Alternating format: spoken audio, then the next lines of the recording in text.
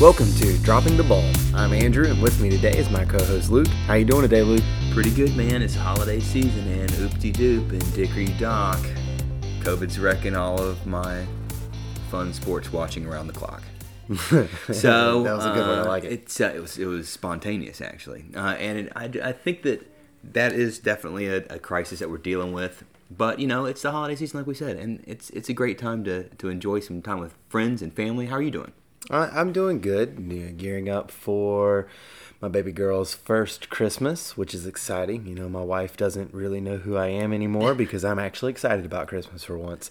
And who knew that ball of little butter that I had is going to be what, got me there. We've been talking about the fact that we've just been weeping for like the entire year. I don't even know. We're full-grown men just weeping all the time, just crying all the time now. I don't even have a child. I'm just crying all the time. I went to see Spider-Man yesterday, and I cried like 7 times during the movie. Like, what's happening? Was that because it was so good or just so nostalgic? Nostalgia. So much nostalgia. But anyway, so we were looking to do some stuff in sports right now, and with COVID being as it is, it's decimated football. It's decimating European soccer. It's decimating basketball, both collegiate and professional. Duke's scrambling to find opponents last minute. Right. Invited Elon down the road just to come play Which him. was shocking that they're not already playing Elon. I mean, if they weren't going to play Elon, the next one on the line was they were going to call UNCG, so University of North Carolina Greensboro. So our alma mater was going to be having to step up last minute. But it was, it's since that's going on, we all can agree that we definitely don't want to talk about that COVID and sports and stuff anymore. I think that's pretty well covered, and everybo's having to hear too much about it. My Facebook feed has enough COVID on it as it is. Right. That's all I get, all my facts. So I like to think of myself as something of a scientist.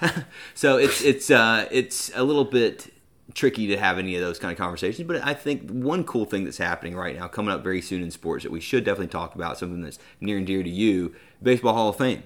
Yeah, and so right now, for those close to the sport, know that the votes for this upcoming Hall of Fame class are being collected right now with a deadline of December 31st. But the reason we want to talk about this topic is, of course, the Hall of Fame is really exciting and Sure. something I'm always really thrilled about.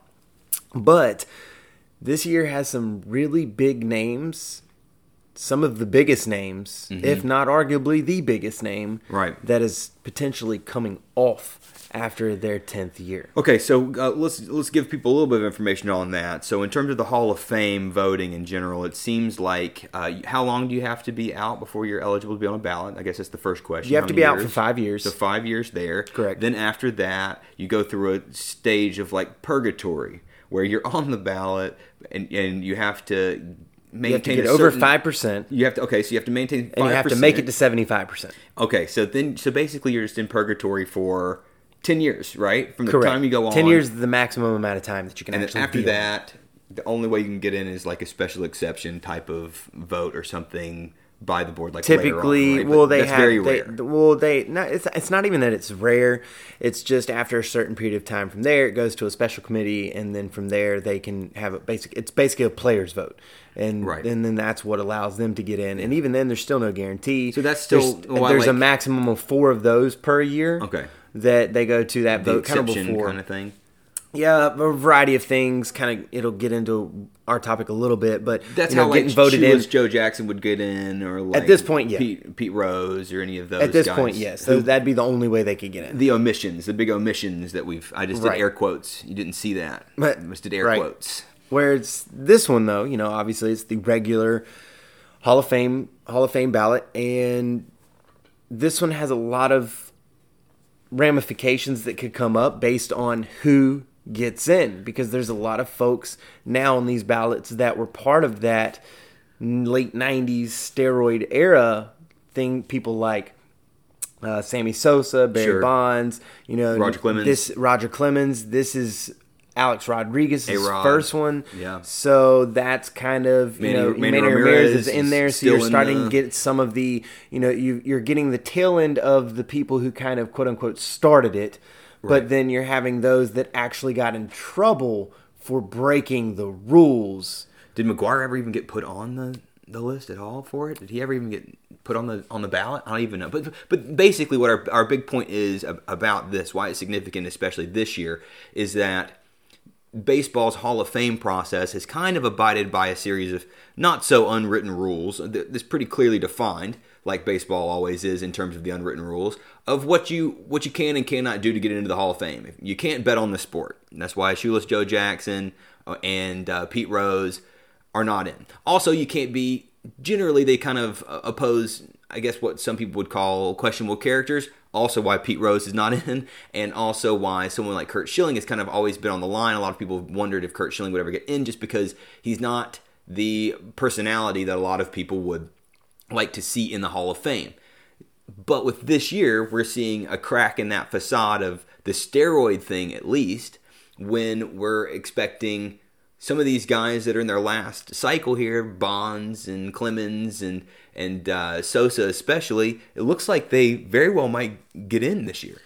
I wouldn't guess that Sosa will get in, but it's definitely looking like Bonds and Clemens are going to get in. And you know, it's easy to argue against Sosa. Not only did he use performance enhancers, he also had his cork bat incident, and it's not like he had a very, very long, prosperous career. He had a lot of great years, but it's kind of he's involved in one of the happened. Greatest moments in baseball history, though. Correct. I mean, Correct. If we're talking about, we have to talk about that too, right? I mean, the Schilling bloody sock moment is a pretty big moment too, and that's why I would expect a guy like Schilling to have that kind of an impact on making it in potentially. Right now, it seems like Schilling's actually leading the votes overall in terms of the ballots, carrying over from last year's predictions. From last year, he led those that are on it. He did lead.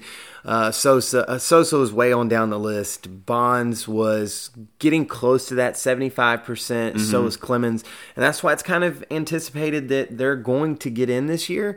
And it's just kind of interesting when you think about it. If Bonds were to get in, if Clemens were to get in, does that pave a pathway for A-Rod to get in? Maybe not this year, obviously, but down the road. Does Manny Ramirez get in? Do those types of players get in? Yeah. Will Mark McGwire get in later on because his 10 years has been up? He's been off the ballot. Sure. And something interesting about he was McGwire, on the ballot, though. Did you? Yeah, he went on in 2007, and so. Okay. But something that's interesting about McGwire, and this is why there's a lot of gray area, is McGwire actually went down, and typically you go up. Whereas Sosa's kind of leveled about the same, but he saw a really big increase in the 2021. He went from a little under 14% to 17%. Now they said that's a very long distance from 75 that would be required for him to get in this year. Oh, for sure. But if you look at kind of just McGwire's percentages comparatively speaking to Sosa's percentages, it does show that there's becoming a transition of the thought process of what writers think when voting for these people tied to it. And when you think about it, it is because 100% Barry Bonds, regardless of what Bonds did through the last few years of his career, it's going to be really, really, really difficult to keep a man like that out of the Hall of Fame, because he had a Hall of Fame career before he started juicing. He broke Hank Aaron's record, which to me there is an asterisk there. Hank Aaron is still the home run king in my opinion, but regardless, he still hit that many. He broke Roger Maris' home run record. I mean, well, I guess technically he didn't break it, but he was the one that ultimately set the new record. Yeah. But when you think about it, it's hard to keep him out, and because there's going to be this kind of black cloud removed, so to speak, because they allowed Bonds in, if he gets in, then you're going to start seeing players like A-Rod have a chance. Whereas 10 years ago, based on what we're seeing with McGwire, with Sosa, it wouldn't have been as likely for him to get in. Yeah, it would have been like Ortiz gets in, has very similar, probably less impressive numbers than A-Rod, but because technically Ortiz never got directly involved other than 2003 before they even started doing the drug testing. He might have said, yeah, I have before, but in terms of the actual testing to modern, Ortiz never tested negative. He never Correct. went on 60 Minutes and talked Tested about positive, tested. negative. He never failed a test. I don't know. This whole concept of testing negative and positive got really completely blown up confused. because of COVID. Up is down and down, Down is up. and in is out. I don't know. But either way, Ortiz would get in there because he never failed a steroid test, never tested positive for PEDs. But his numbers are not as good as A-Rod's because A-Rod went on 60 Minutes and talked about the fact that he was taking one-a-day vitamins infused with steroids and stuff before he'd go out and play games. I mean, What's going to be interesting about all of this? Say Bonds get in, say Clemens get in, because those are Clemens is also that's one of the comparison. best pitchers we've ever seen in our lifetime, touching Nolan Ryan numbers and all that kind of stuff. It is the best baseball player, arguably against Trout right now that we've seen in our lifetime, and also a guy like Clemens, he also a Hall of Fame career before he tested positive. So regardless of what happened, there's this weird kind of cloud hovering that it's been there. It's been the monkey on MLB's back for the last 9 years, and now they're in the 10th. If they don't let him in, I really think there could be more repercussions than if they do. And now I've been a big component. I've kind of changed a little bit. Do I think he should get in? Honestly, no. Because while he didn't technically cheat, he did do something that was not supposed to have been done. Sure. They weren't supposed to, and they knew they weren't supposed to use it, but they got them technically legally. Yeah. And that's kind of where they didn't break the rules because they got it legally at the time. Sure. Yeah. They weren't allowed to use illegal substances. Right. And so that's where it's kind of like there's this fine line. Yeah. But if they weren't to let him in, then you have to have some level of Hall of Fame for those athletes that you should never let in. Yes. If you don't let Barry Bonds in, if you don't let Roger Clemens in, then you cannot let anyone else that's ever on a ballot in. Right. Because there won't be another athlete, another baseball player that is that highly revered and that great of a player that will ever go on the ballot. You can't let them in. Right. So because they'll have another reason. You have to have some kind of secondary asterisk Hall of Fame, quote unquote, like the history Hall of Fame or whatever you want to call it. The way that Dan Patrick talks about it on his show is that like the Hall of Fame should have maybe different rooms or different floors. Like on the top floor you've got Nolan Ryan, and that's exactly what I'm alluding to. These kind of like. You got like these are the gods. You got full statues of those dudes, not just a bust. And then in the entry level, you got a steroids room over there, and you go in the steroids era room, and there they all are. Like because they were. The steroid era saved baseball, and it's part of the history of the sport.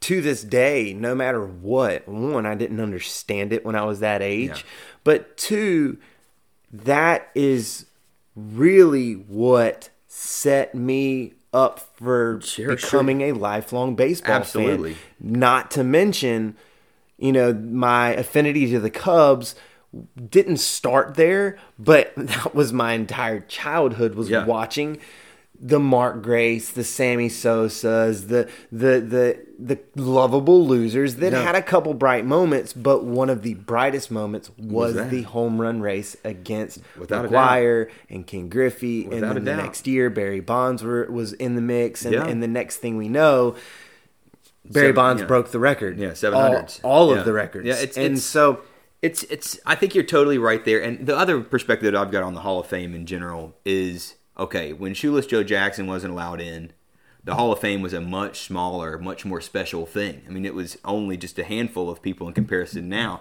Every year you let people in a way, right, the Hall of Fame becomes a little bit less important.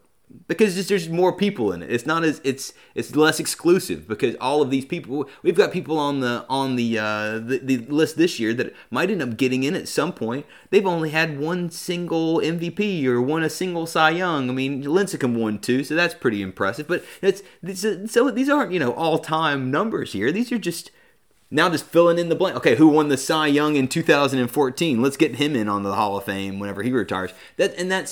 So in that sense. Because more and more people are getting in, then I think that we should go back through the history and sort of put some people in there that are important, like a shoeless Joe Jackson, because that story is a part of baseball history. Everybody knows it.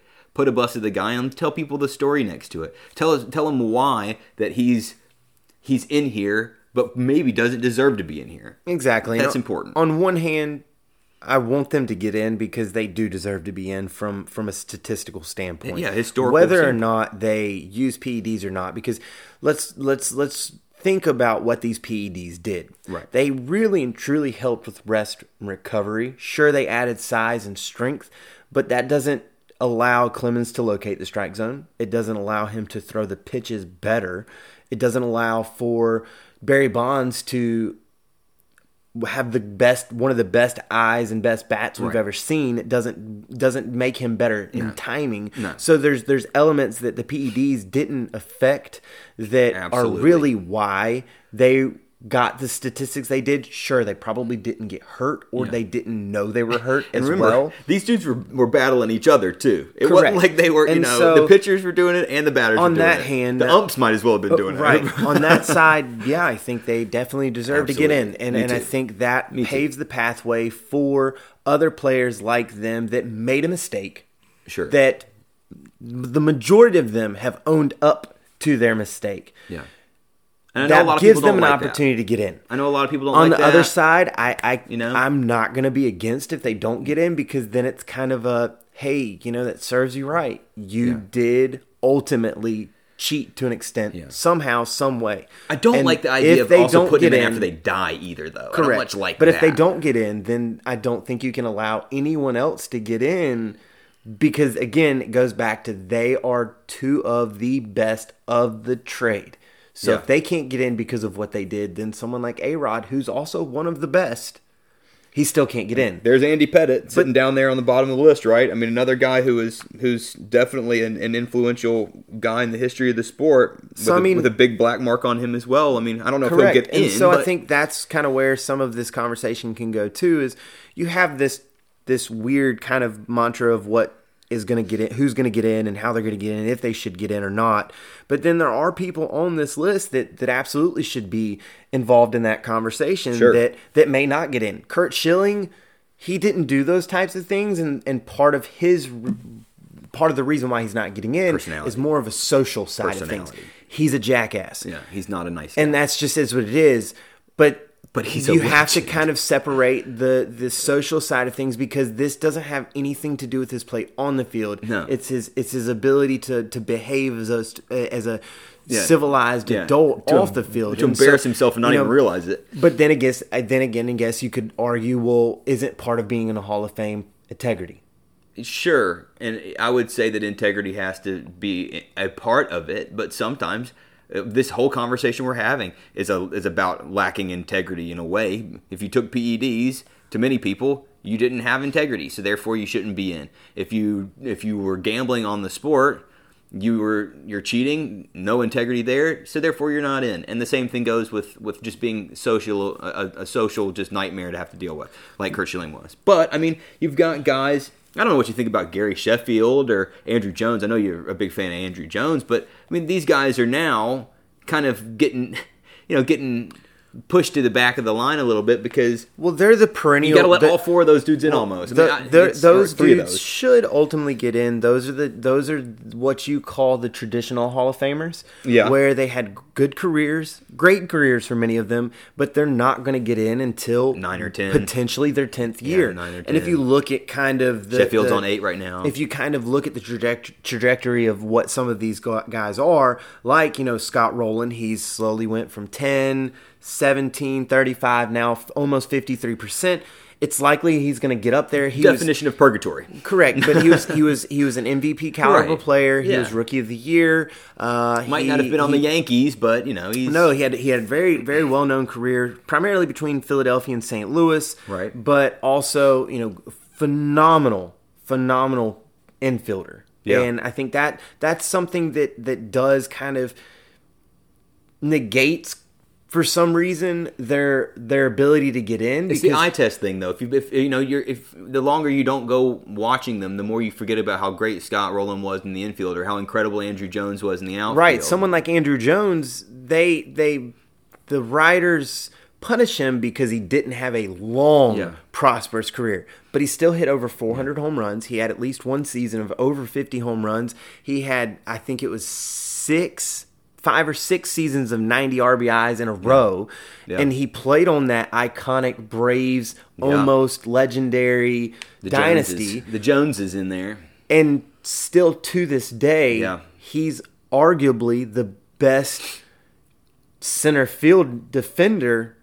Maybe not of all time. There's some names in there that could fight him for that. Comparing to the modern game? Definitely in the modern game. Definitely since the dead ball era. I mean, you have a couple people that are kind of similar to him, but Kevin Kiermaier would probably be the best center fielder defensive-wise right now. Mm-hmm.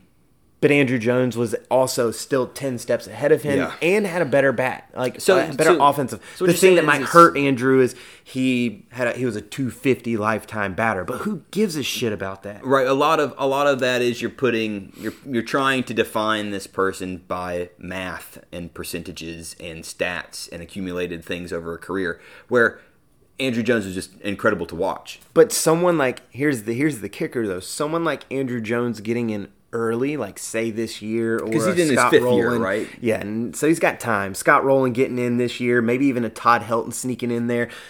Those votes will potentially hurt someone like Bonds, Clemens, Schilling, because they may not vote for them, and they're going to give their votes to some of the lesser of talents because they didn't do anything wrong. Because that's the big scary thing is, if a guy like Ortiz, who could technically go in first ballot if they decide to stonewall some of these, the actual guys involved in the PED cycle and stuff, if a lot of votes end up falling his direction, we've got some people falling off this list potentially. There's people like Lincecum, Morneau, Przinsky, Papelbon, Crawford. I mean, those are some pretty big name guys that if they don't keep that 5%, right, they're out. And I think that's the last kind of segment of this conversation is, you have the people that we know they're going to get in. They're going to get in 5, 7, maybe even their 10th year. Oh, and Prince Fielder choosing. You have the people that they're going to stay on it all 10 years, and maybe they'll maybe get in it later on down the road through special committee and special vote, things like that. And then you have the ones that Tim Lincecum's a great example. 2-time Cy Young. Do I think he should be a Hall of Famer? Probably not. Probably not. But he's in that category of players that he either had a long career, or the player either had a really long career or had a short career, but was highly successful, had MVP type, Cy Young type years for 2, 3, 4, maybe even 5 years, but then they get punished. Not Lincecum in a sense, because he didn't really have a long career, but the players that had a 15, 16, 17-year career, they had 7 years of MVP type play, or at least receiving votes, putting up good stats, maybe not that, 3,000 hits or 500 home runs, or they don't have that. Not a whole lot of those guys, but they get punished because they enjoy the game. They could play at a level that someone would pay them, and they were collecting a paycheck. So because they played 15 years and only a third of that was Hall of Fame level type players, they're not going to get in. And Lincecum's a great example. While I, again, still don't necessarily think that he did have a long enough career that sustained it, but you could make a case for someone that was 2-time Cy Young winner in that short period of time, that played on a dynasty team of the Giants. So you could make a case for it, but those are the types of players that also a writer is going to be spiteful, and they're going to take a vote from Bonds because they only have 10, and they're going to vote for Lincecum to maybe save him to stay on, as compared to maybe getting Bonds to the next level. If I'm using my last vote and I'm having to choose between some of these guys down on the bottom of the list, Tim Lincecum, great name, but Prince Fielder, fantastic name. I love Prince. I mean, what a name. He's a big man. I'm going to have to give him that one, because just name alone. Name is going in. But you know, it's a tough thing to see. I mean, I think that it's contentious, but I do think it's about time that we begin to redesign. We need to get in there and renovate the Hall of Fame, expand it a little bit, make Cooperstown a little bit more room-to-room style. We can go through the eras, the Hall of Fame by era. And I'm sorry, but the steroid era, it's their time. And look, and they got to go in. This is what we can call it. Instead of the Hall of Fame, the All of Fame. You just let everybody in. Hall of Fame, everybody famous. Just placards when you walk in of the name of every baseball player that's ever played. And then you can just go find someone that you're most likely related to, because there's been so many baseball players out there. Everybody's got one. So it's I think it's a cool time for sure to be checking out some baseball. Look into that. Read up on some of the stories. There's some great articles out there as well to read that have a lot of information, give you guys some extra stuff to think about in terms of all of this. It's a big moment. It could lead to a big change in the way the Hall of Fame is structured. Yeah, and so we can kind of follow up first of the year as well, because we'll have our results by December 31st. Mm-hmm. Right around that time, we'll probably take the rest of this week off, I would imagine, given the Christmas holidays, and maybe even wait until after New Year's. We'll see, kind of see what time, as you all know, and I'm sure you guys are doing, spending some time with friends, family, baby. Such. And so, okay, so one thing before we go, I got a question for you then. If Ortiz gets in, how do you think it's going to fall? So do you think that if the steroids guys get in, Ortiz won't? But do you think if Ortiz gets in first ballot, what do you think is going to happen to the other steroids era guys? Is that going to be like, boom, game over? If Ortiz gets in, we see where the Hall of Fame stands. It's like clean or nothing? God, I don't know. I mean, I think if you can look at it that way, but then it's kind of the same question, though, like if Bonds get in, because at the end of the day, this is his first and Bonds' last. So I think if either of them get in, it does definitely paves the pathway for more people to have gotten in. I agree. That are going to be on the ballot in the future, that are on the ballot now. If Ortiz gets in first round, it's going to be a middle finger to all those dudes, I think. Correct. And we all agree, and most baseball fans agree, they do need to revamp and get some of the people that vote out anyways. It's just time. Because it's generational. There's people that don't give someone like Mariano Rivera or Derek Jeter unanimous because it's their first time. And that's just an absolute joke. That's not what you should be doing. It's not how you should vote. But nonetheless, we'll plan to come back sometime between now and the first couple days of the new year. We'll recap what ultimately happened, who got in, who didn't. We also have a fun episode lined up talking about more of the unbreakable records in baseball and a little bit of some of the other sports, because we just witnessed a big-time record in Steph Curry get broken a couple weeks ago. Not even a couple weeks ago, a couple days ago. Yes, that will be pending as his nap schedule. Yes. Depending on, she's actually napping right now.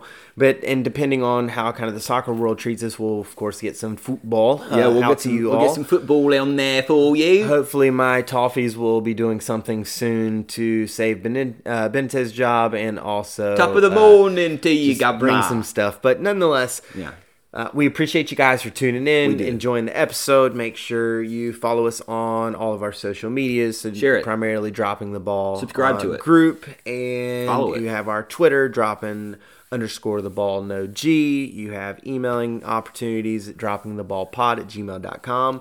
Share, download it, 5-star ratings, tell everyone about us, and most importantly, have a Merry Christmas, Happy Holidays for anyone who celebrates other holidays, and we'll look forward to seeing you next time. It's a great thing to share with all of your family during those awkward conversations. See ya. Latest.